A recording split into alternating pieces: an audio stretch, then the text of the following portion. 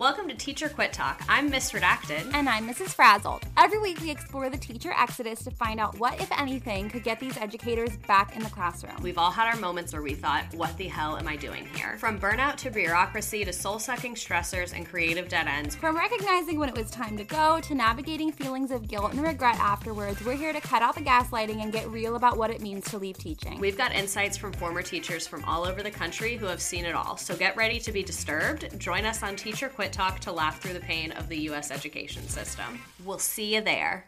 Hi, I'm Frances Callier. And I'm Angela V. Shelton. And we're Frangela. You know what you need in your life?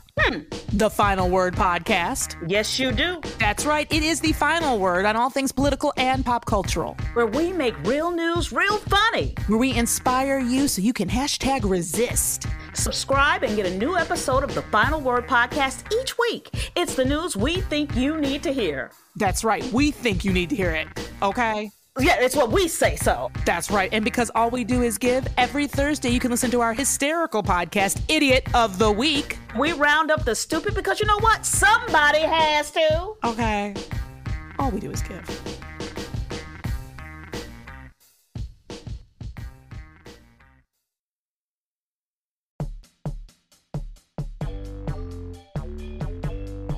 Дамы и господа, добро пожаловать в Prevail. Это второй сезон нашей борьбы с криминальными сволочами. Ваш ведущий Грег О'Леари.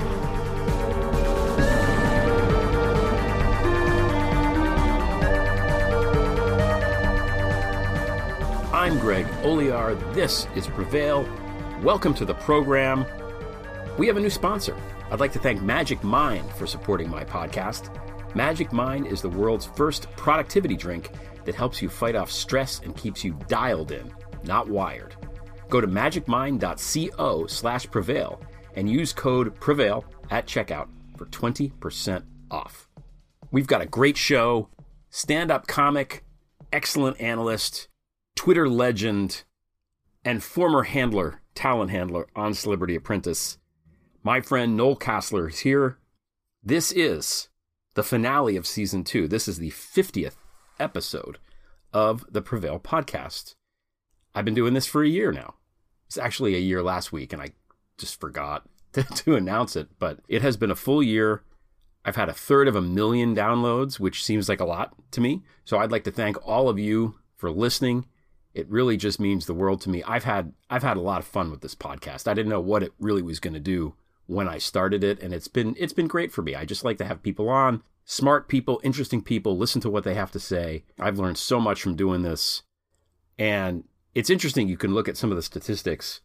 You know, I have listeners from all over the world. I've got people obviously in the US and Canada and the other English-speaking countries, but I've got listeners in Norway. I've got listeners in Japan, in Greece, in Belgium, in Turkey, in Hong Kong, Czech Republic, in Finland, in Russia. I guess they're keeping tabs on me.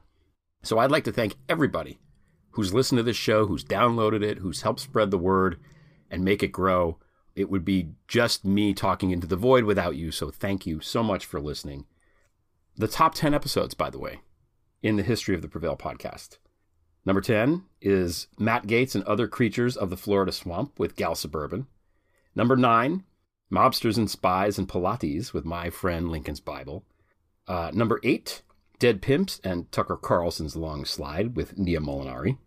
Number 7, Doomsday Devices and Distress Assets, Trump as Weapon, Tom Barrack as Matchmaker with Lou Nu. Number 6, Captured, an interview with Senator Sheldon Whitehouse. Number 5, Spilling the Beans, the Allison Gill interview. Number 4, House of Unger, House of Olear with Craig Unger. Number 3 was the Old Lang Syne, the Prevail New Year's Eve special, which was that was a fun one. Number 2, House of Maxwell with Kirby Summers. And the most popular, the most downloaded episode was when I had Sandy Bacon on, Witness to the Insurrection. And I'm happy about that because that's also the longest episode and the one that, features the eyewitness of what happened on January 6th. I really like all of these. I'm looking at the list. I really like all these things. I like all of my guests. Yeah, I think this was just a lot of fun. So it's not all, unfortunately, fun and games this morning. as I'm recording this on Thursday morning, Russia has invaded Ukraine, which we all knew was going to happen because, Putin is a madman and he just, I guess, has a death wish or something. And I just want to say that my heart is there. I hope that this situation ends quickly and with as little bloodshed as possible. And I also hope that it ends with the end of the Putin regime in Russia. I hope that for the world. I hope that for democracy. And I hope that for the Ukrainian people and the Russian people. This guy's a Botox head twerp. Doesn't belong doing this. Time for him to move on. So I'm saying my prayers. Ukraine, you're in my thoughts today. Okay, so Noel Casler, I love talking to Noel because he's very funny. He's fun to listen to, great to talk to. He knows a lot of stuff because he was there. He was the talent handler, on Celebrity Apprentice for a couple of years. He worked very closely with Ivanka Trump. And again, like with Tom LoBianco with Pence, I feel like whatever they paid Noel was not enough to do that job. And, he's been really courageous, stepping forward and telling the truth when many, many, many other people did not. But the thing I like the most about him really is that every time I talk to him, I feel better, even though, like I said, the situation is dire. I mean, we're in an absurd situation right now, domestically, internationally, all of it. Climate-wise, it's a really, really important moment, an inflection point, really, in human history right now. Not to be too hyperbolic, but it's true. The fate of democracy, of humanity, and really life on Earth is very dependent on what happens in the next couple of years. Who our leaders are going to be if democracy prevails over fascism. Because if fascism prevails, we're done for. So, it's bleak. You think about stuff and you're like, God, there's COVID and there's the insurrection and there's the neo-Nazis and fascists that are on the rise. The GOP has been completely taken over by these radical right-wing forces. So has the Supreme Court. You've got, Ted Cruz and Kevin McCarthy and these other pathetic GOP politicians traveling to Mar-a-Lago to kiss the ring. It's like going to Canossa. It's a humiliation. It's a public humiliation to have to go there and pay homage to this disgusting disgrace of a human. It's absurd, and that's why the title of this episode is The Absurdity of It All, because it is really absurd that we're in this position. It's absurd. But here we are. We're trying to make the best of it. We're trying to laugh. We're trying to see the hope. We're trying to visualize a better future for ourselves and our children and everybody around us and for our planet. And, we keep on keeping on. The podcast is called Prevail. It's not called, let's give up now. So anyway, thanks again for listening for this last year. I do appreciate it. We'll be right back with Noel Casler. And now, the national anthem of Donetsk People's Republic. The Donetsk founding fathers met on Sergei Lavrov's yacht. Declare your independence now, or Vlad will have you shot. Donetsk People's Republic, we're not part of Ukraine. With Moscow we must side now or get bullet in the brain.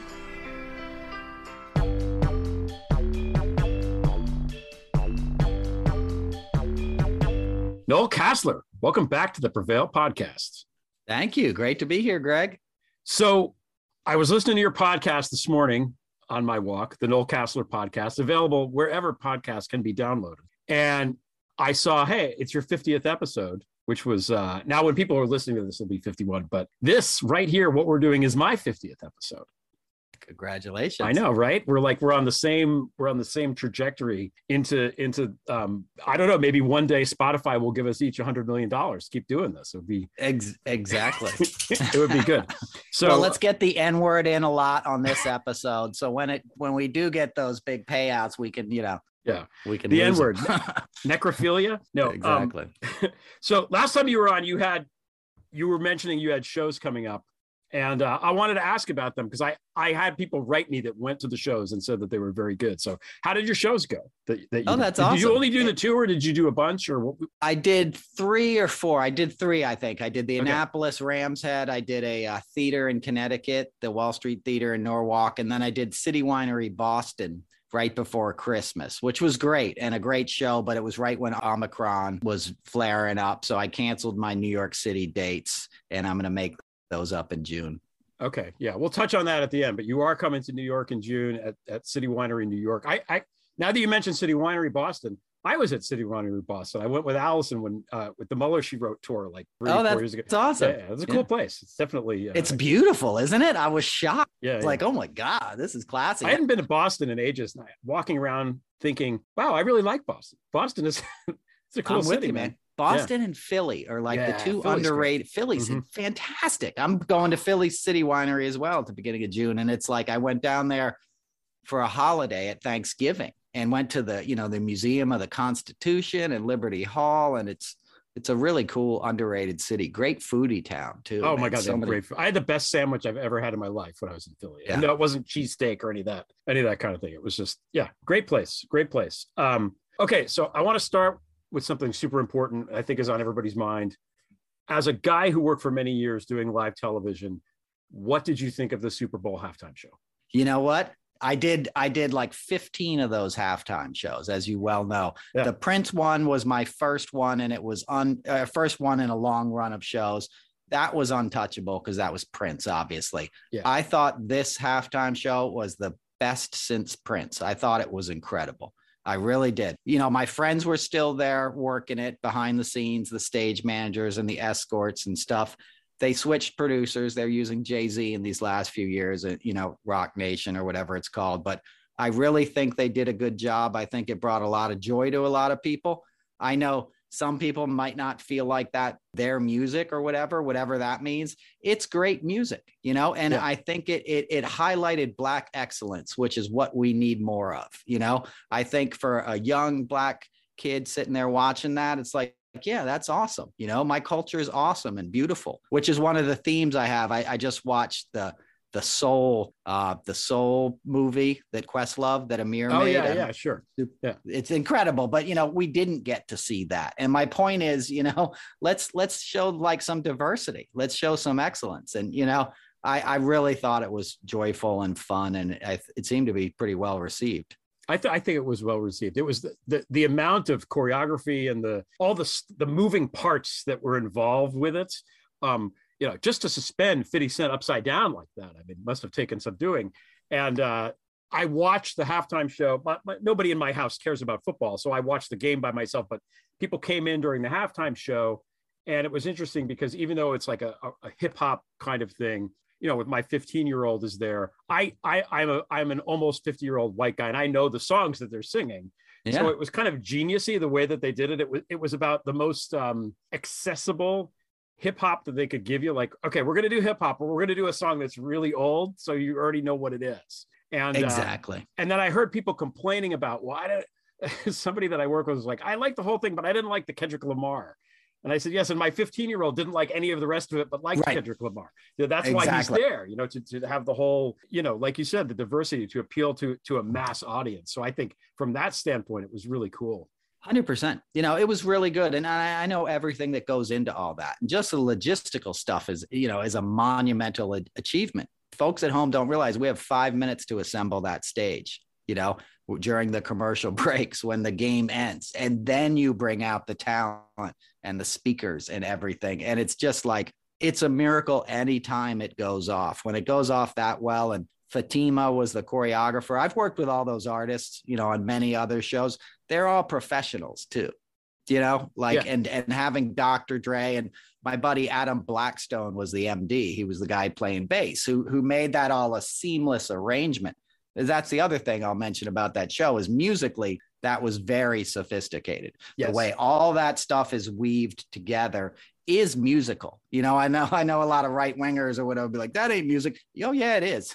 It's very much music, Yeah, absolutely. I think, we're so conditioned to watch things that are in movies or TV shows where, you know, the car chase operates just so. So for something like that, that's that complicated to work in a live performance where there's not even that much time to set up the damn thing in advance is really amazing. I mean, if you just stop and think about just the logistics of it.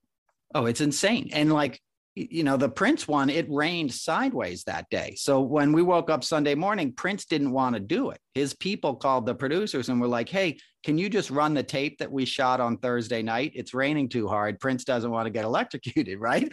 And they're like, this is Ricky Kirshner and the guys that used to produce it. They're like, hey, dude, it was sunny on Sunday night. Like, everyone's going to know it's a tape. You know, trust us. Like, Prince will not get electrocuted. He will be 100% safe out there. And when word got to Prince that he was going to be fine, he goes, okay, make it rain harder then. Right? Well, we want to see him in the Purple Rain. You know, that's what we want. Yeah. And I was out there with the marching band. The FAMU, Florida A&M University, has one of the great marching bands in the country. And I'd been in the parking lot with them for 3 days before the thing, like working on the choreography. Not that I was the choreographer, but, you know, coordinating it all. And Prince took the time to write out the chart for their musical director. Like 2 weeks earlier, he wrote a chart for them for Purple Rain. So they weren't just like window dressing, so to speak. You know what I mean? They were musically involved in the performance and accentuating it and stuff. And it was just such a creative thing. And we had these like neon lights on their suits and stuff that were battery packed. And I was with these guys and we walk out onto the field and all the neon stuff starts like short circuiting because it's raining. And the dudes are slipping and falling, like with a tuba just falling right in the air. I mean, it was chaos, but like brilliant chaos, right? Because all the focus was on Prince and everything else was sort of pointing you towards that. You know, that's how the best of these things work, is that a big organization is working in concert to put everybody's emotional focus on one point. And whenever that happens, you've succeeded. Now, I listened again this morning to your podcast, the most recent episode. So I have it on my brain, but you were talking in there about football and about the inherent racism of the NFL. And I don't want to get too far afield because I know that most of the people listening to this do not care about sports at all. But I wondered if did you read the Brian Flores court document? I read the excerpts, yes. I read the whole thing. It's really amazing. Brian Flores, for those who don't know, is the coach of the Miami Dolphins, who the year he was hired were supposed to lose 16 games, so they got the overall pick. That's what they wanted to have happen. And he's such a good coach that they started winning towards the end of the year, and he kind of fucked up their plan a little bit. And he's, after 3 years of having, you know, decent records, better than expected records, they fired him anyway, you know, claiming that he didn't work well with members of the organization. They were basically one step removed from calling him uppity, right? And he filed this lawsuit against the NFL for racial discrimination. And it's really something to read because it goes through the entire history of, you know, kind of the underlying racism of the National Football League and how it all is. So I just wondered if you had seen it, because anybody who's curious about this and the history of racism in the NFL, it's worth a read. You know, it's really well put together. Yeah. I mean, I've definitely followed the story closely, and it's very racist. The NFL is very racist. It's like, and you heard my example with Marshawn Lynch. Which is another way to deny Black excellence. They could have just handed that guy the ball. He had, you know, it was first down, you know, on the 1 yard line. I could have gotten that thing across the goal line, let alone the one guy who's like the best at that on the planet. And they don't hand it to him. They pass, right? Because they wanted, you know, Russell Graham to be the MVP, not Marshawn Lynch, because he hadn't been playing ball with the NFL that week in the press conferences. And Belichick knew that. My point is, Belichick had prepared for that play because he knew, given that position, the other white coach would rather pass than have his sort of street, you know, not corporately refined running back be the guy that all the cameras are sticking, you know, all the microphones are going in his face in 10 minutes when the game's over. And it was clearly, you know, it was clear to everybody that's what happened. And I happened to be standing in the VOM. I'm on the field and he walks off, Marshawn Lynch, and goes, "You mother effers could have won if you handed me the ball. You didn't want to win," you know? Yeah. And you knew the deal. You know, Roger Goodell was the driver for Bud Selig or whoever the old commissioner was. He was his limo driver. He was like, Tagliabue. Yeah, he was like the enforcer guy. You know what I mean? And that's what the NFL was like. I did the NBA All-Star game during that same run, which is on tonight, as a matter of fact. Yep. The difference between those two organizations, especially in terms of racial, issues, is like night and day. Absolutely. You literally felt like you were going from Alabama to, Tacoma Park, Maryland or something. It was just like completely a different world. The NBA couldn't be a classier organization, Yeah. Now the NFL, obviously there's the whole Kaepernick business. And then after the BLM protest, they put things like end racism. So it says it like on the helmets and in the end zones. And it's such ridiculous pandering. Like there's no meat to it at all. Whereas in the NBA, I mean, the Milwaukee Bucks stopped the game during that because they, in protest to call attention to it and started this whole thing. And the Bucks they're a good team. It's Giannis Antetokounmpo is one of the best players in the NBA, was all for this. And, they've really been the NFL. I mean, the NBA has pro change in a lot of ways. So totally night and day. You're right. Okay. If we talk any more about sports, everyone's going to turn this off. So we're going to have to stop. Now you're one of the first people who had inside knowledge of all the Trump's private affairs to come forward years ago. You've been doing this for years. You were on Celebrity, you worked on Celebrity Apprentice. You were Ivanka Trump's handler. So you saw shit that lots of people saw, but you're one of the only people that wanted to come forward and talk about it. The press didn't really want to have anything to do with you for the most part. You had the one thing in People magazine, but generally everybody said, who's this guy? I don't know. Yeah. And now you've watched, I mean, it's basically 6 years of you doing this. I did not have to work with these horrible people, unlike you. And I've only been writing about it and trying to, tell the story for 5 years. My book it will have come out 4 years ago, which is insane to me. And I'm just, at this point, I can't believe that this is still going on, that there are people that, I mean, how emotionally, how are you feeling about all this now? Like, has it changed for you in any way? Like where's your head state at? Dude, not good. I do these car rant things, and I was going to cap them at a year at 52, which was my one last week. And then yesterday, I had to do a 53 just because I'm so frustrated, because what I saw behind the scenes, I get that most people didn't witness, but it wasn't like Trump hid that stuff. If you just look at the public things, like let's take this week, for example, Fox News was running 24/7. Hillary Clinton was spying on Trump Tower, right? That was the big narrative, and Kevin McCarthy's retweeting it. Okay. Trump's MO was spying on everybody around him all the time. Okay. He would spy on the contestants, on his beauty pageants. He put a phone bank in his room at Mar-a-Lago so he could listen in on people's phone calls.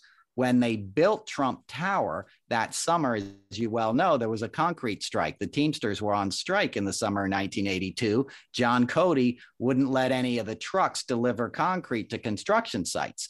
John Cody was also under investigation for shaking down builders and asking for a free apartment when the project was done, right? So and one other thing, as you well know, John Cody was in business with Paul Castellano and Fat Tony Salerno of the Gambino crime family, who had recently been entered into business with Donald Trump, right? This was his first big Manhattan project, and at least the one with his name on it, right? So what happened was Trump gave a free apartment to John Cody's mistress, the mobster Mole, right? He was a married guy, but all right, give my girlfriend an apartment, the concrete will flow. That's what happened, right? A week after and this girl had no income, right? Trump himself signed the documents to get her a $3 million mortgage. This is like a 20-something like mobster's mistress who gets the penthouse suite underneath his triplex. Wow. Right. Okay. Like, this isn't just he gave her something on the 20th floor. Like, he gave her, a prime cut of this real estate. After she moves in, she's there like a week or two, and she gets a knock on the door. It's Trump's guys. And they said, hey, we're here to put in the phone lines. We're here to like wire up the apartment for the phone lines. And she's like, what are you doing? Like, I'm going to call Ma Bell to put in the phones, Yeah. And she talks to John Cody, and he's like, don't let them ever in. Don't let his people ever in that apartment, because Trump was trying to bug the mob. He was like, here's my payback. I'm going to, bug them. So Trump always collected compromise on people. That's his whole MO. That's what he did in his parties at the plaza with the cocaine and the underage models. That's how he did business. So the fact that, like, once again, one of his projections, right? And mind you, this is all breaking in the week where we know he stole classified documents too. Right. Right. But so here's what's maddening, and I'll shut up. But like, the maddening part is that Fox News is now the mouthpiece of this. Right. Right. That everyone knows better. Because the other thing about Trump and the stuff I spoke out on, everyone knew. I just spoke out because I was sort of the fall guy who was willing to walk away from my career in live TV. I'd done it 25 years. I was burnt out on it. I don't have any kids or anything. My colleagues were like, yo, I got a kid in college. Like, I can't talk to the New York Times right now. I'll never work again. Whether it's true or not, you're just not supposed to talk about things. And his things in live TV went back to, 1999 in Trinidad. He got in trouble, attacked one of the contestants. They flew him off the island. There was stuff like, you don't have to scratch the surface really deep to find dirt on Trump, and crimes on Trump. And nobody seems to want to, even on the left. I'm not talking independent journalists. You've written a lot about it, but you know what I mean? Like, well, sure. The paper of record, the New York Times, it's in their fucking archives, these stories about him that they just, for whatever reason, whether just neglect or, they're in on it, complicity or bad, just flat out bad journalism. I don't know, but they did not tell the truth, the full truth about this guy. The Fourth Estate just shat the bed and failed in 16. And they're not where they need to be by any stretch. They're better now than they were 5 years ago, but not by much. I know. Right. The document story, I think, ran on page A16 this week. Yeah. Right. About him taking the stuff from the archives. The Hillary stories were above the fold. Page A1, Michael Schmidt and what's her name? Maggie Haberman, for a year. They wrote like 30 articles on Hillary's emails. They knew it was BS. Everybody did. And it is maddening because I know some of the personal victims. I'm still in contact with a girl who started getting groomed by Trump when she was taking figure skating lessons at his rink in Central Park. Ugh. Do you know what I'm saying? And she ended up going to Epstein's house with him when she was a little older and getting abused by those men and, having a hard life. When you get exploited by men, drugs and alcohol and these other things come into the picture. And she has an okay life now, but, I know it's personal to me. Do you know what I'm saying? It's not personal to take down Trump, but I know the victims of him that don't get any say in court. That's why I'm always glad when E. Jean Carroll or somebody is willing to speak out against this guy, because there is no precedent of somebody who spoke out against him and justice was served, right? Yeah. You get strong-armed out of the room, they cut you a check, whatever. But he's never really been truly held accountable, and it's maddening. It's crazy. I mean, one of the talking points I have on my piece of paper here just says absurdity of it all, and I think that's the case.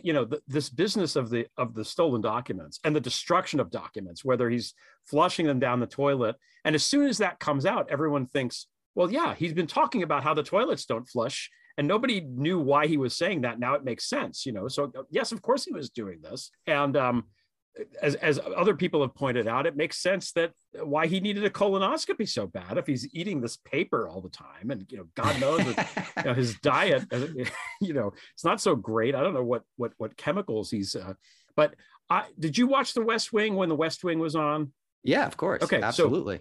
So we might have even talked about this before, but there was a plot point of The West Wing that stretched across, I believe, seasons 2 and 3. So 2 entire seasons were based on this underlying thing that President Bartlett did not reveal that he had MS during the campaign. And oh my God, he didn't tell about his medical and what's that going to be?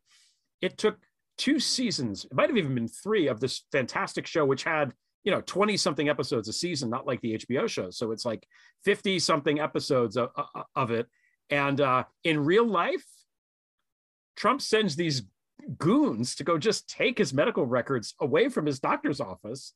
That story was gone in an afternoon. Just gone. I know. Never seen heard again. It's I mean, just that alone is enough to, and nobody even, if I make lists of the things that he's done that are horrible and illegal and awful, And then I get to like number 15 and I was like, oh, I forgot about all the rapes because it's insane. It's absurd.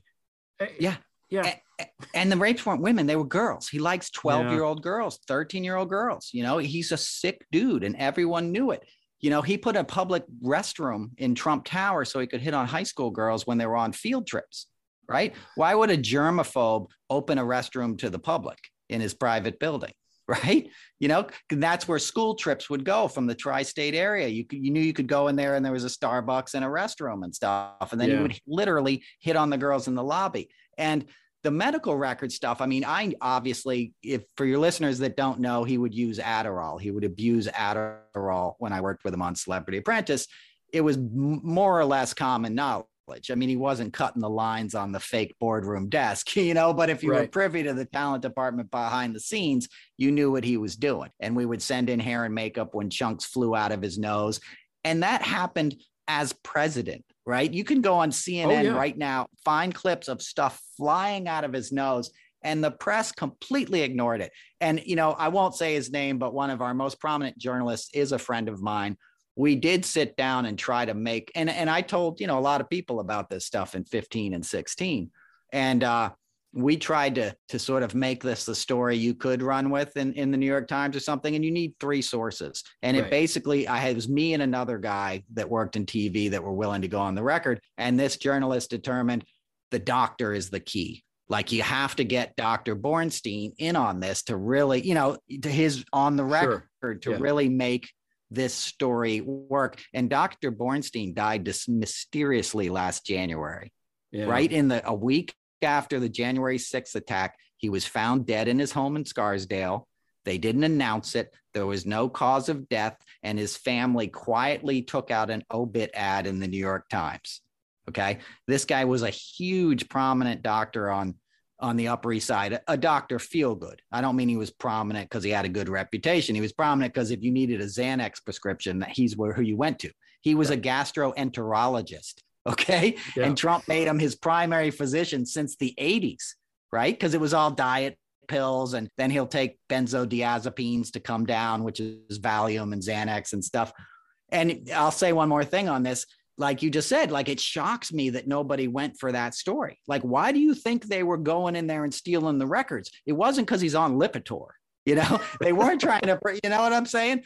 And it wasn't just Keith Schiller who went in there that day. It was Alan Garten, the Trump org lawyer, showed up on that house call, and another bodyguard, which I always had assumed was maybe Matthew Calamari. I can never confirm that, but Keith was there, and Keith is the guy who will kill you. He was an NYPD rammer. Like his job was to bust up drug dens in the Bronx, right? He was the guy who had the big ram that knocked down the door and stuff. And then he went up to Trump one day in court, and he was literally busting drug dens. So where they find all the kilos and stuff. And then while he was doing this job, he saw Donald Trump in a downtown courtroom and went up to him and said, "Here's my card. You need to hire me.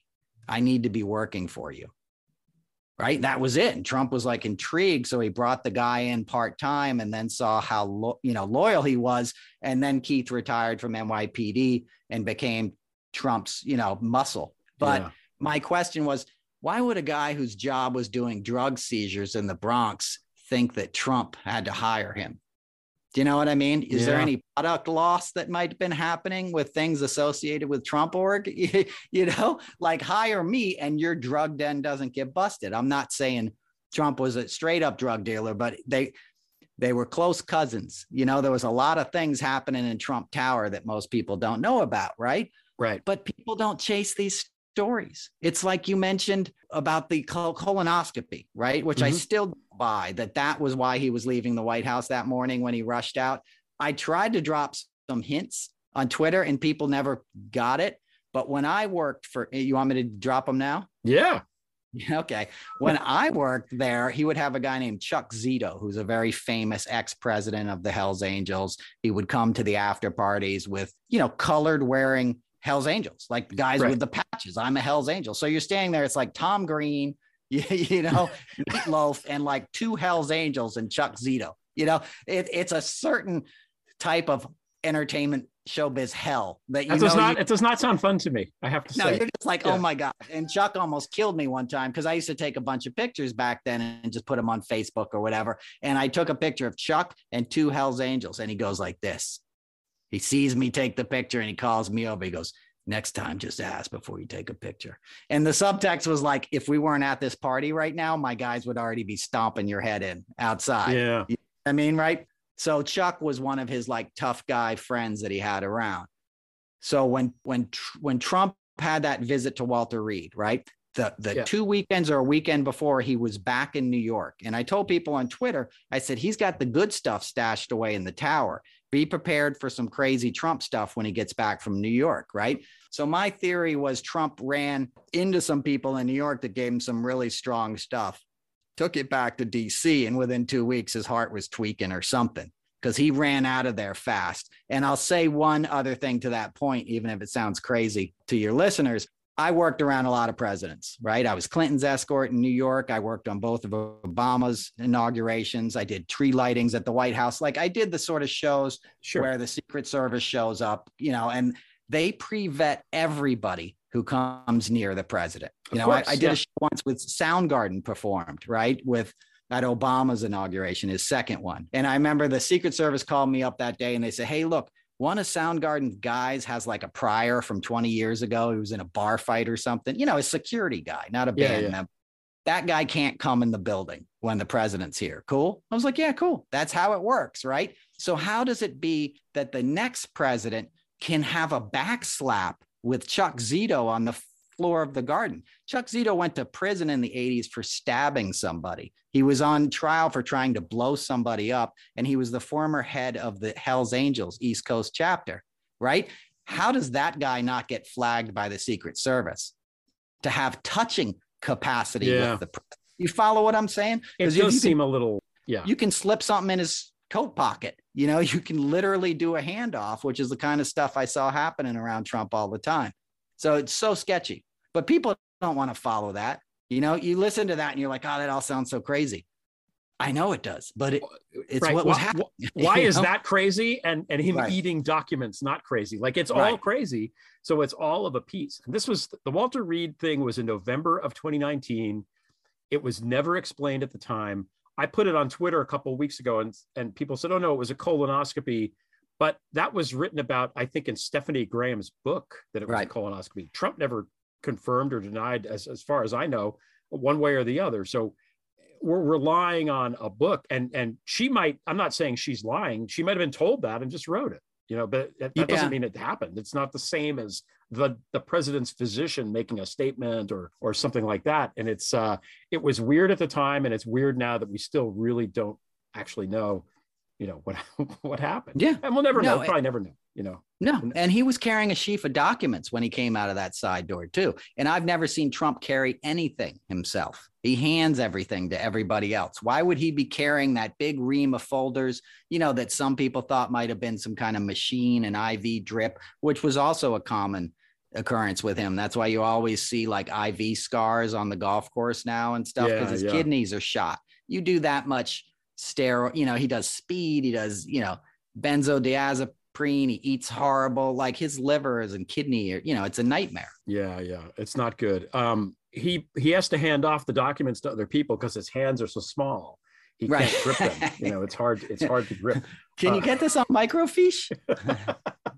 Anyway, we're going to have to take a quick break. We'll be right back with Noel Casler. So I get this package in the mail, totally unexpected, and I open it up, and it's a box, and it contains 12 little bottles of something called Magic Mind. And I have no idea what this is. I assume my wife ordered it. She did not. And then I realized, this is a sample. These guys might be sponsoring the podcast. That's right, I remember now. So I start taking this stuff, and it was really well timed because this was one of the most stressful weeks of my life. Boy, did it help me. So much so that when the first box ran out, I immediately bought more. It ran out, by the way, because my wife saw the Magic Mind and was like, I want some Magic Mind. And then she started taking the Magic Mind, and now we need to have twice as many Magic Minds. Anyway, I am psyched to be teaming up with Magic Mind, and they are offering you, my listeners, 20% off your order when you go to magicmind.co/prevail and use promo code PREVAIL at checkout. So what I do now, I've established a routine. I take it every morning kind of instead of the second cup of coffee. So like maybe 9:30, 10 o'clock in the morning. And I know it's hard to quantify stuff like this, and you get the supplement, is it really working? But Magic Mind really does make me more productive. I don't know. I'm just more ready to get stuff done. I used to have these days where I just was not ready to bring it. I would just sit at my desk and stare out the window, and there's a to-do list there, and there's just no way anything was going to get done. I really don't have days like that since taking the Magic Mind. Why this is, I don't know. I'm not 100% sure how it works. I know it has these 12 functional ingredients, including matcha, nootropics that make you focus, and adaptogens that help you fight off stress. Nootropic, by the way, it's Nootropic. It's a fancy word for a substance that enhances cognition and memory. Magic Mind was featured in Forbes and was called Silicon Valley's new morning elixir. The founder, James Bashara, became the de facto nootropics guy in Silicon Valley even before he started Magic Mind. And if you're like me, you're trying to keep all the Trump crimes straight and tell Sergei Lavrov from Sergei Peskov from Sergei Kislyak, and you want to get into that kind of creative flow state, I would definitely recommend you give Magic Mind a try. You've got nothing to lose. With their money-back guarantee, any first purchase will be refunded, no questions asked, if it does not meet your expectations. Go to magicmind.co/prevail and use promo code PREVAIL at checkout for 20% off. Magic Mind, the world's first productivity drink. Okay, we're back with Noel Casler. You tweeted last week, I think. We're talking now about, we're switching topics to the Trump family. They have to testify now, or they're going to obviously appeal it, and we'll see what happens. And you tweeted, this is a quote here, "I wonder if Vanky will plead the fifth in her sibilant porn star sotto voce, developed to please daddy's ear, or the huskier natural timbre. Scrump," which is your name for Junior, "will definitely go with coked out gerbil tone, pleading the fifth through several grams." So I always think it's interesting, this whole Ivanka putting on this entire act to disguise what she really sounds like. I mean, is that only to please Trump? Like, why would she do that? It was developed to please her father. Ivanka plays her father like a violin. Daddy was giving her whatever she wanted from a young age.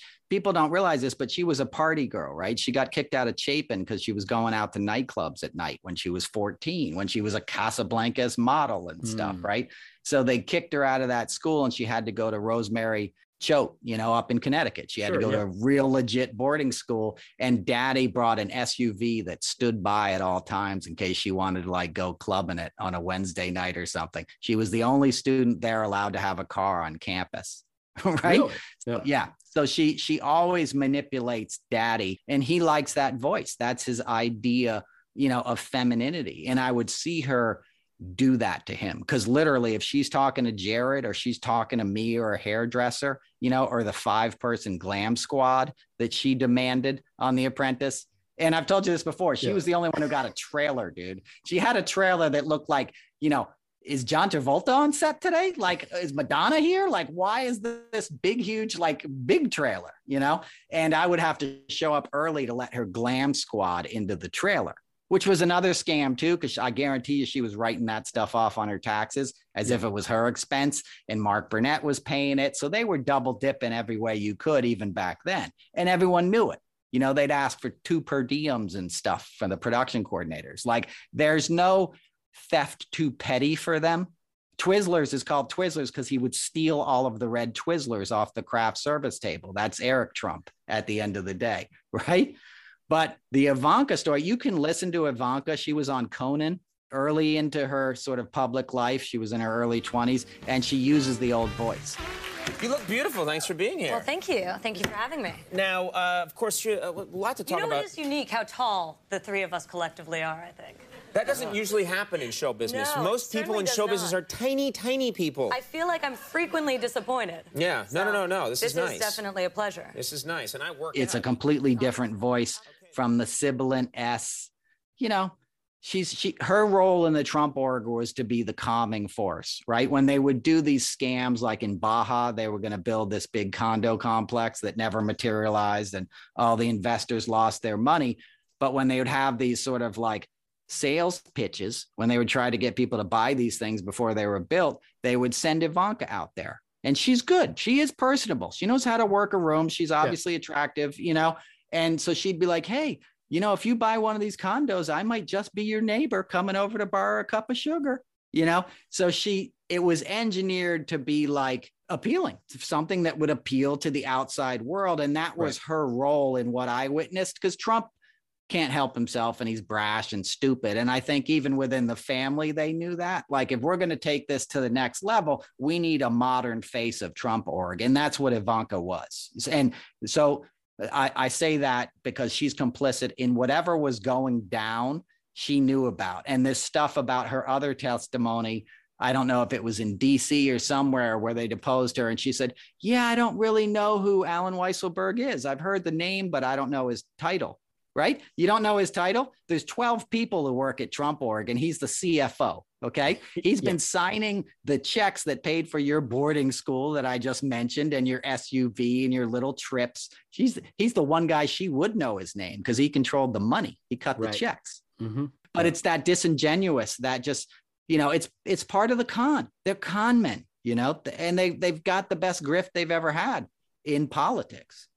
Well, the whole thing, and this is a point that I've been trying to get people to understand and get mad about. I mean, even since from the very beginning, even before I started doing any of this, is all the emolument stuff. And, he goes to a golf course, which he did, a third of the time, but sometime between a third and a quarter of the nights that he spent as president, he was on a Trump property. Every time he went there, he was making money from the visit because the food services he was billing to the United States Treasury, and the rooms for the Secret Service and everybody else that was there, all of that kind of stuff. It's just never ending grift. Forget about the Air Force One and the waste of money to ferry him to and fro, but just the amount of outlay where he would be like, okay, I'm going to charge you X amount for the use of this room. And then he'd, gouge the price and stuff like that. And this is it. People look at him and think, well, isn't that clever? It's not clever. He's fucking stealing our money. It's my money and yours, and everybody in the United States anyway who pays taxes listening to this. It's their money that Trump has just stole. And now it's the same thing, but now it at least is confined to his donors, where he takes the money. I mean, the RNC is paying his legal bills. That is insane. It's nuts. Yeah. It's just nuts.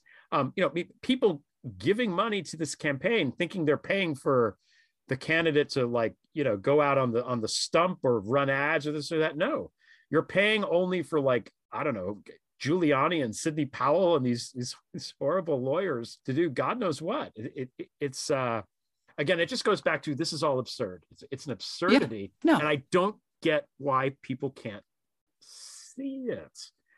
Well, we're gonna figure that out right now, Greg. Because it's the cultural thing, right? When Trump first got elected, one of the first grift things he did, even before charging Secret Service $30 for a bottle of water, which is also the kind of stuff he was pulling when he went and golfed and stuff. So he becomes president. The Department of Defense realizes they have to rent a suite in Trump Tower now in case he goes home for the weekend, like he did that one time to get some more meth from the Hells Angels, right? Allegedly, right? But they're like, look, if this guy ever comes back to New York, we have to have a secure facility to keep the nuclear football in. Because wherever the president is, that dude who has the briefcase, handcuffed to his wrist or whatever, has to be nearby. So the DOD went to rent an empty apartment, in his building, and he jacked them. It would have been like $30. Let me just use, I don't know how the exact figures, but as an example, say that market value would have been 30 grand a month on that apartment.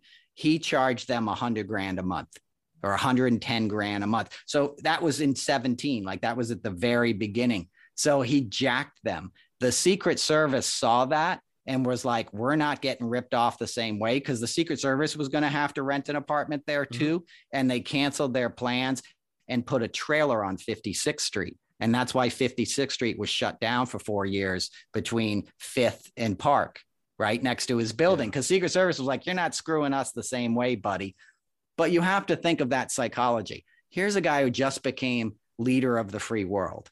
Right? A guy who can barely read, had other people, take his tests and stuff, an idiot, a moron, right? Became president. Most people would be so honored they'd be like, I'll give you the apartment. The nuclear football, like that's cool and important and serious. I'm not going to jack you off, Yeah. But that was Trump's initial instinct. He was seeing how the most sensitive thing in the world, the guy who has the power to literally end all life on this planet in a moment's notice, right? That awesome, heavy responsibility in Trump's eyes was just another way to get more money into his bank account, out of our government, out of the DOD, the same budget that pays for these vets that get wounded and have to have health care the rest of their lives in a special facility. And, the list goes on and on.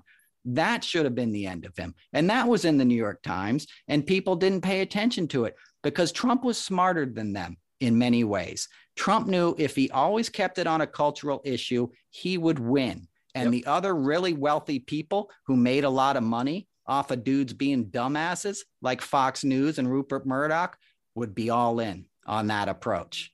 And he doubled down on the racism, and it worked. And now we're past the point of really ever changing hearts and minds of the generation that really supports him.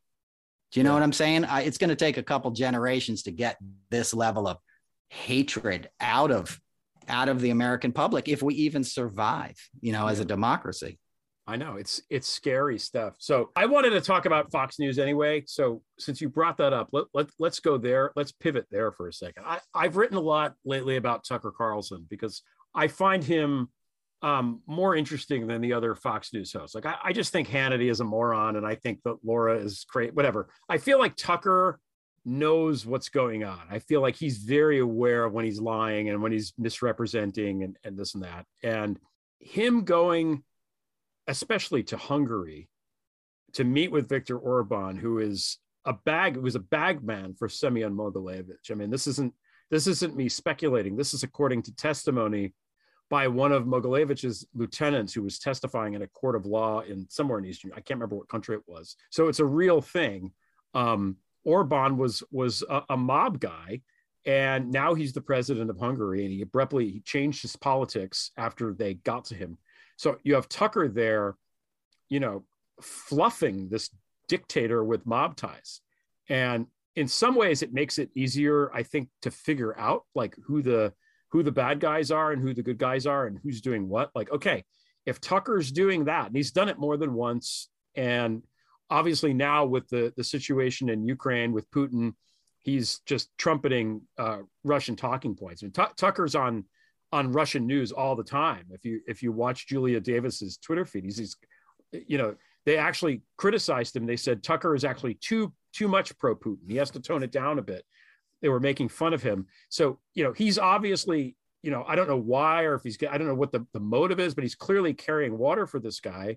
He's carrying water for this dictator who's a Russian mob guy. And Rupert Murdoch is allowing it to happen. So you have that sort of cluster of people. And, this is the network that arguably has done more to spread disinformation, especially related to COVID. I think if Fox News didn't exist, many, many more people would still be alive right now. And I don't know. I don't even know what my question is, but I think I'm struggling with this myself because I feel like Rupert Murdoch is smarter than this. And I always expected him to at some point just repudiate Trump. And not only has it not happened, the opposite has happened. He's doubled down, tripled down. Rupert Murdoch's one of the first people on the planet to get vaccinated. Yeah. And yet he's allowing his Fox News to spread all this. So I don't know. What are your thoughts on all this? Yeah. Well, I mean, there's a lot there. I mean, and exactly. Rupert Murdoch was vaccinated. Jerry Hall is definitely vaccinated. The 30-member crew of his super yacht that are washing his grapes before Jerry feeds them to him are damn well vaccinated, right? You're not getting anywhere near him without getting vaccinated. It's money. It's the same autocracy that, authoritarianism, this sort of like the wealthy controlling all the money and keeping sort of the people that you're exploited down and using them as political muscle. It's a no-brainer. And somebody like Tucker, his ambitions are bigger than being a news host. I think Tucker thinks he's going to be the next president, and he thinks he probably has a good shot at it. And it's hard to explain somebody like Tucker. I mean, I have a friend who works at Fox News who's been there for 20 years. I won't mention his name. He's on-air talent, and he's a good guy. He's an actual legit reporter who came there because he was at a local Fox affiliate, right? They used to have normal news stations, Fox 5 News, New York or whatever, normal television correspondent reporters. And he got pulled into the corporate structure. And he told me that even under Roger Ailes, he goes, if Ailes was still alive, Ailes would not stand for this. And he goes, Ailes was no angel. Trust me. Obviously we all know Ailes was a horrible, misogynistic and, sexual predator, right? But he was like, even Ailes would not be down with this. And this guy calls me all the time. He's like, no, keep going after Fox News. Like it's hell there. And basically what he told me, what happened was all of these, the Hannity, the Tucker Carlson, they became the power structure after Roger Ailes died, left and then died. And nobody stands up to them. And their producers are like these 26-year-old neo-Nazis, right? The producers are like Ben Shapiro types, they're all just these little like, white dude, right wingers. So that's who's letting, they're not providing any stopgaps in terms of the content, right? Yeah. You know what I mean? They're not going to say, hey, we got to take out this line. It sounds like you're pro-fascist or whatever. There is none of that where there had been before. And I think Rupert Murdoch is essentially hands off, as much as he's paying attention to how much money his empire is making. He knows those are his pit bulls, and he knows they're going to go on every night and snarl and froth at the mouth. And Judge Janine will go on there drunk and, do a big screed on Saturday night, and they'll scare a bunch of old people, right? Which is kind of basically what Fox News is, right? It's for a 70-year-old lady sitting in her like chair in Alabama or wherever, watching this stuff and believing this myth of cities crumbling and all this. And I'll shut up. But the funniest thing to me about all this is like, Fox News is at 48th, 47th and 6th Avenue. It's across the street from MSNBC. Those same people that are telling you our cities are burning and New York is a rat infested hellhole are getting out of their studio, getting in the SUV outside on 6th Avenue, going to Nello's, going back up to, 78th and Park and going into their classic 6 apartment, right? They're all New Yorkers, or they're coming out here. I'm doing this in East Hampton. So much of this is a local story. And I don't think people ever picked up on that, like, especially not people that supported Trump. They're being manipulated by the same sort of folks that they think they despise. Right. Do you know what I'm saying? Like the difference between MSNBC and Fox News, or CNN is a better example. The difference between CNN and Fox News, rhetorically is quite different, right? But from a corporate business model, it's exactly the same. Yeah.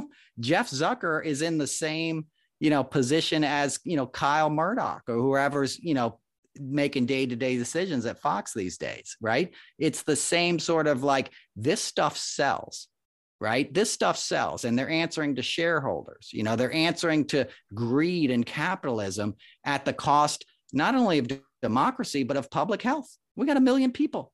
And it seems almost, this is a bit of a segue, but it's like, did everybody just decide, hey, we're not going to talk about COVID anymore? 2,000 people a day is enough. We're just going to pretend like it went away, because it didn't go away.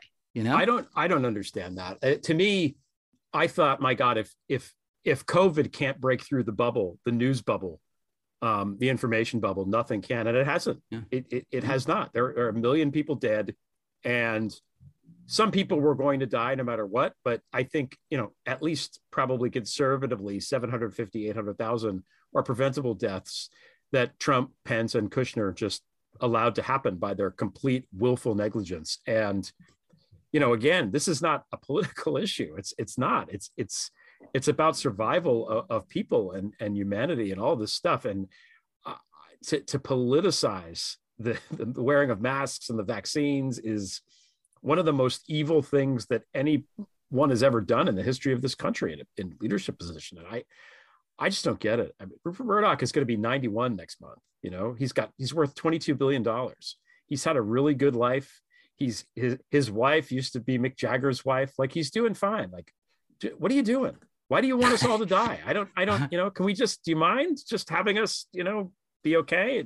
It's just bizarre. But I think you're right about Tucker running for president. I think he does have that in his sights. And I think probably that's why he's courting the Orbans and stuff like that. You know about his mother, right? Yeah, absolutely. Tucker McNair Carlson. I know all about that little dude. Trinity College. You know, he used to live in Great Falls, which is a fancy suburb, Great Falls, Virginia, not Maryland, not the park. You know, there's Great Falls in Potomac, but like there's a fancy neighborhood. It's called like Great Falls in Virginia outside of DC. And Dave Grohl had a house there in the 90s, you know, who's a DC guy. And I used to be in that kind of DC hardcore scene and stuff.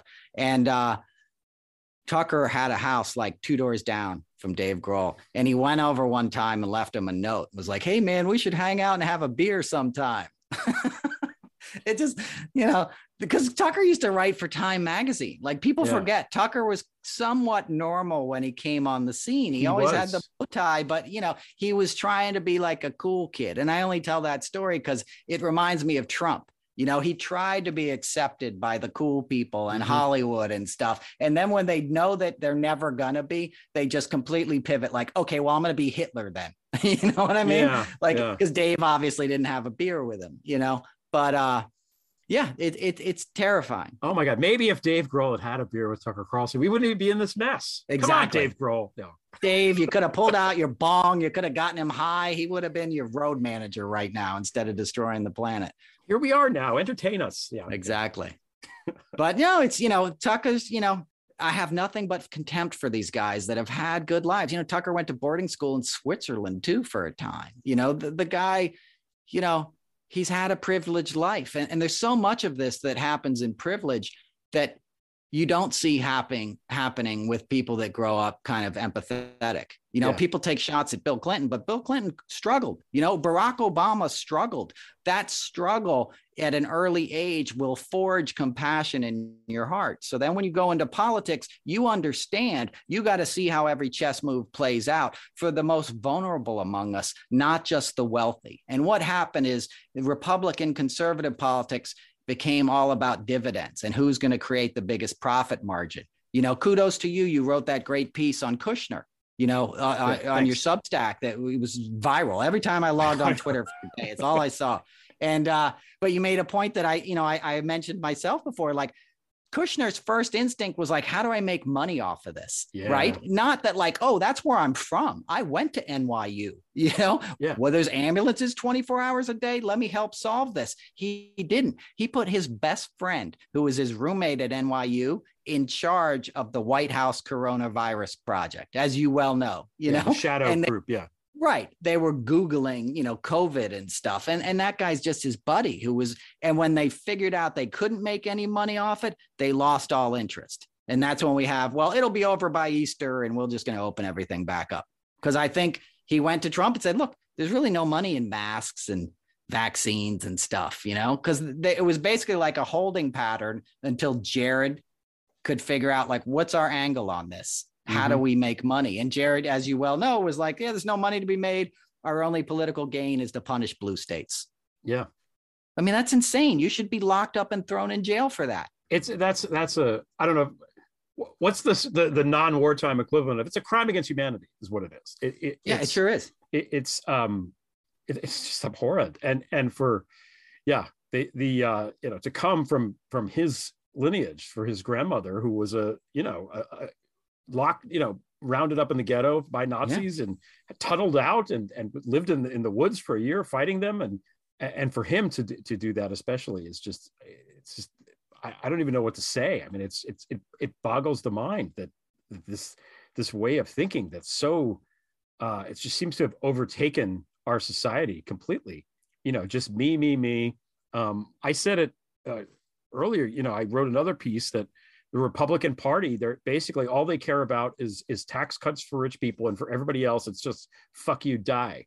Yeah. And I that's more colorful, but that's basically all of their policies. They're you know, with the guns or the taking away of women's reproductive rights, or the encroaching fascism, or the coronavirus stuff. It's just fuck you, die.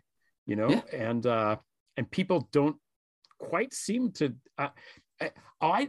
It's almost like, you know, we're used to the brand name of things. You know, we're used to the brand name of the New York Times.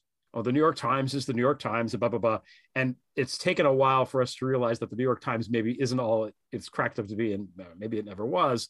And the Republican Party is also a brand. It is a brand that Trump basically had a hostile takeover of and killed. But I think a lot of people look at it as, but it's the Republican Party. It's like, this is the Plaza Hotel. How could it be, right?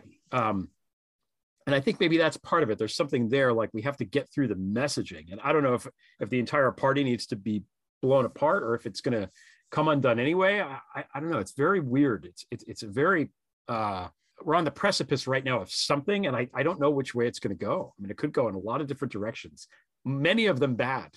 Yeah, no, very well said, my friend. And it will circle back to what we said earlier. It's this cultural thing, waving this flag and this jingoism. The fact that all the Trump stuff is a screaming eagle and a Punisher sticker you can put on your pickup truck.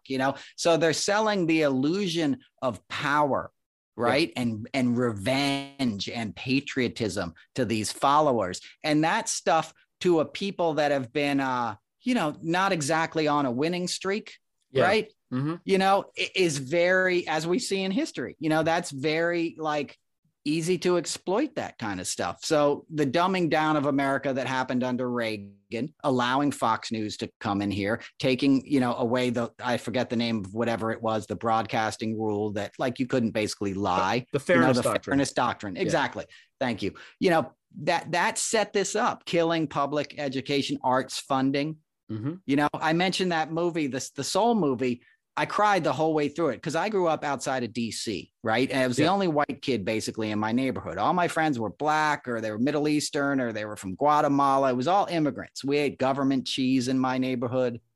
It was the kind of apartments that Kushner owns, right? Yeah. My mom had me at 19, dad kind of split, not a lot of child support, so it's me and a 25-year-old mom in a $300 a month garden apartment, with roaches and stuff. Literally could have been owned by Kushner. It was so long ago. I'm almost 51, but I'd love to go back and see who bought it, But anyway, we would sit there and watch cartoons in our onesies and eat cereal every Saturday morning, just like normal kids, right? We weren't demonized, but when I would watch music movies, for example, we'd go to the library and they'd show the Beatles, Let It Be, or they'd show a movie on the Doors or something. And I'd go there with my black friends watching this. And I remember as a kid, how come it's all white dudes that we have to have as heroes? Why can't I go see their movie? Right. Yeah. And that movie about the Soul concert, the Soul Festival thing would have been great to watch alongside Woodstock. Right. Yeah, so they could laugh and say, look at Nina Simone. There's brilliance. There's black excellence. There's joy. And I would have loved to have seen that. When that superhero movie came out a couple years ago, I don't watch superhero movies, but the one with the Black Panther. Right.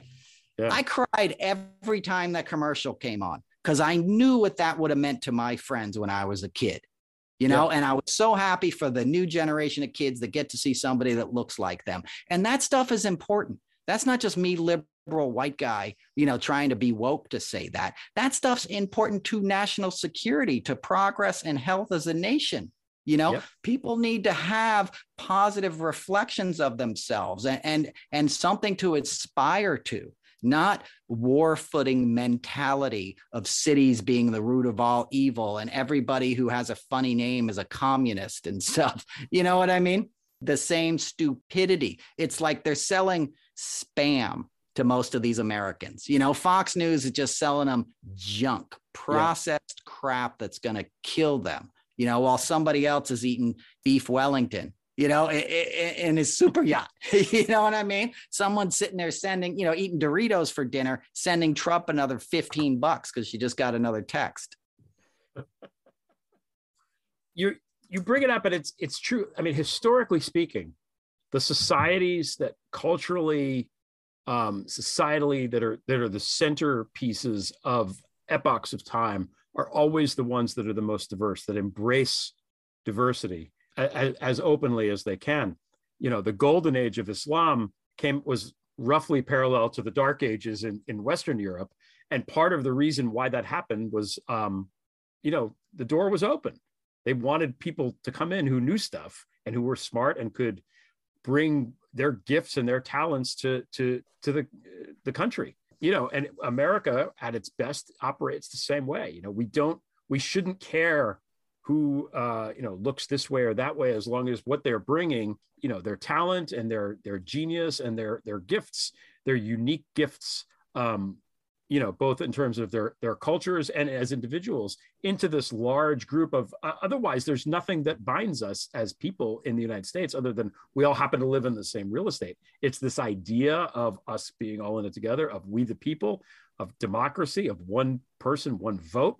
And, that's it. And the more diverse the society is, the stronger the society is. It always happens that way historically. And, there's a business case to be made for it. I remember when I worked in HR, they said that the business case for diversity, it's not just we're doing this, like you said, because we're woke libtards. It's because it makes the goddamn product better. It makes everything better. It just does. Right. So, yeah. Now we've gone full circle, and ironically, it is the NFL, right? By the halftime show that has given us, as you said, this Black excellence for the moment now, of all venues and all places. So, maybe that's a step in the right direction. Whoever made that decision, maybe that helps in some way. And stuff like that. I've got about 75 other things to cover, but we're almost. It's been about an hour. So, do you have any other important thoughts on the moment? That's it. No, you just said it all right there. We're stronger together. We're better in a rich, diverse cultural nation. The best blessing of my life was that childhood. I went without some things, but the things I got in exchange for that, the other people's point of view, knowing that everybody is basically the same, right? We have cultural differences, but we're all the same. We all want the same thing. We want to dance. We want to laugh. We want to have security. We want to have kids. It's pretty simple. And, like you said, if you walked into a kitchen and a chef had like every spice in the world up on a rack and stuff, you'd be like, oh, this is going to be a good meal. And if you walked into another kitchen, they had salt and pepper and bologna, you'd be like, oh, God damn it. You know what I mean? And it's the same thing. We need that richness because now more than ever, we're a global society, right? We're not just, it's not Denmark or something. Those things, if you had a small country with borders, whatever, but that's not who we are. It's not who we ever were. This wasn't our land in the first place. Let's be honest, right? We stole this place and, we already lost most of what we could have gained from indigenous peoples, and then the thing I always think about the Black community is look how horribly they've been treated and continue to be treated to this day by the United States for the most part, right? As a generalization by the government, whatever. And look how they responded to that. Jazz, blues, achievements in science, great literature, right? That should tell you dude, we have something to learn. This is not our enemy. Let's get this out there and make it a better place. These guys are great at this stuff. Don't stop locking them up and telling white people that they're the enemy so you can get elected. It's criminal. And I think it did make a difference, the NFL. I think because next time now it's all green lit. Now they're going to be tripping over themselves, to get that same kind of thing. And it's a good thing. It's a good thing, And it's little things. It's the little cultural things, they really do matter, I think, and they really do make a difference in ways that probably, I'll never know, we'll never really be able to tell, but I think it does make a difference. Okay. So we said at the top of the show, you've got some shows coming up at City Winery in New York and in Boston, right? What are the dates on those? Yeah, I'm pretty psyched. Thanks. I'm going to be at the City Winery Loft in New York City on June 6th. And I'm going to be at the City Winery Loft in Philly on June 7th. And anybody who knows the East Coast, that's a doubleheader right there, baby. New York and Philly. I got to bring some A game to that crowd. Yeah. Otherwise, they'll throw batteries at you, and it'll be, maybe in Philly. In New York, they'll be I'm terrified of Philly. I love the city. It's great. As I said, I was just down there. It's a wonderful place. But no, I'm really looking forward to it. I canceled the shows I had in January because I want my audience to be safe. So I was just like, let's wait 6 months. And so kicking off the summer, my show, for those who don't know, it's an hour of me telling jokes and stories and stuff about my life. It's not all political stuff. I worked with the Rolling Stones and Bruce Springsteen and Michael Jackson and you name it. I tell a lot of stories from being on the road, and people seem to respond pretty well. It's a good time. So come on out. Yeah. Come join. You've got your website, which is noelcasler.com. You're on Twitter it's Casler Noel, right? Isn't that your Twitter handle? It's got Casler Noel because somebody stole at Noel Casler. Ah, okay. A fake me. Because I had a Twitter and then I shut it down in 2017 because I was so disgusted. Like right after Trump got elected, I was like, I'm just deleting this app. I was so mad at them because they were a big part of Trump getting elected. Let's be honest, know? Yeah, totally. And then and then I started speaking out in comedy clubs, and I think it was another comedian or somebody, but somebody went in there and took my handle and started like a fake account with Pence in the thing. And now I can't get my account verified, and it's all just a nightmare. But at Noel Casler or at Casler Noel Casler Comedy, you'll find me. I'm a big mouth. I'm all over the place. It's impossible not to. And I'll link to it in the show notes for the 6 people listening to this who don't follow you, who are on Twitter, who don't follow you. Noel Casler, thanks so much for taking the time. Great to talk to you as always. Thank you, Greg. Always a pleasure. Keep up the great work, my friend. You too. Peace. The Prevail theme song is by Matthew Fossa. Sophia Terashenko provided the Russian introduction. Voice talent is provided by Tally Briggs, Signet Della, Stephanie St. John, Brett Petticord, Ryan Byrne at History Falls Apart, and me. Thanks to Allison Gill, Molly Hawkey, Kenai Williams, and everyone else at MSW Media. Please subscribe to the Prevail website with updates every Tuesday, Friday, and Sunday. Your $5 monthly subscription funds the site and the podcast. Visit gregoliar.com to learn more. Thanks for listening. Drive safely. Don't forget to tip your server. Until next time, we shall prevail.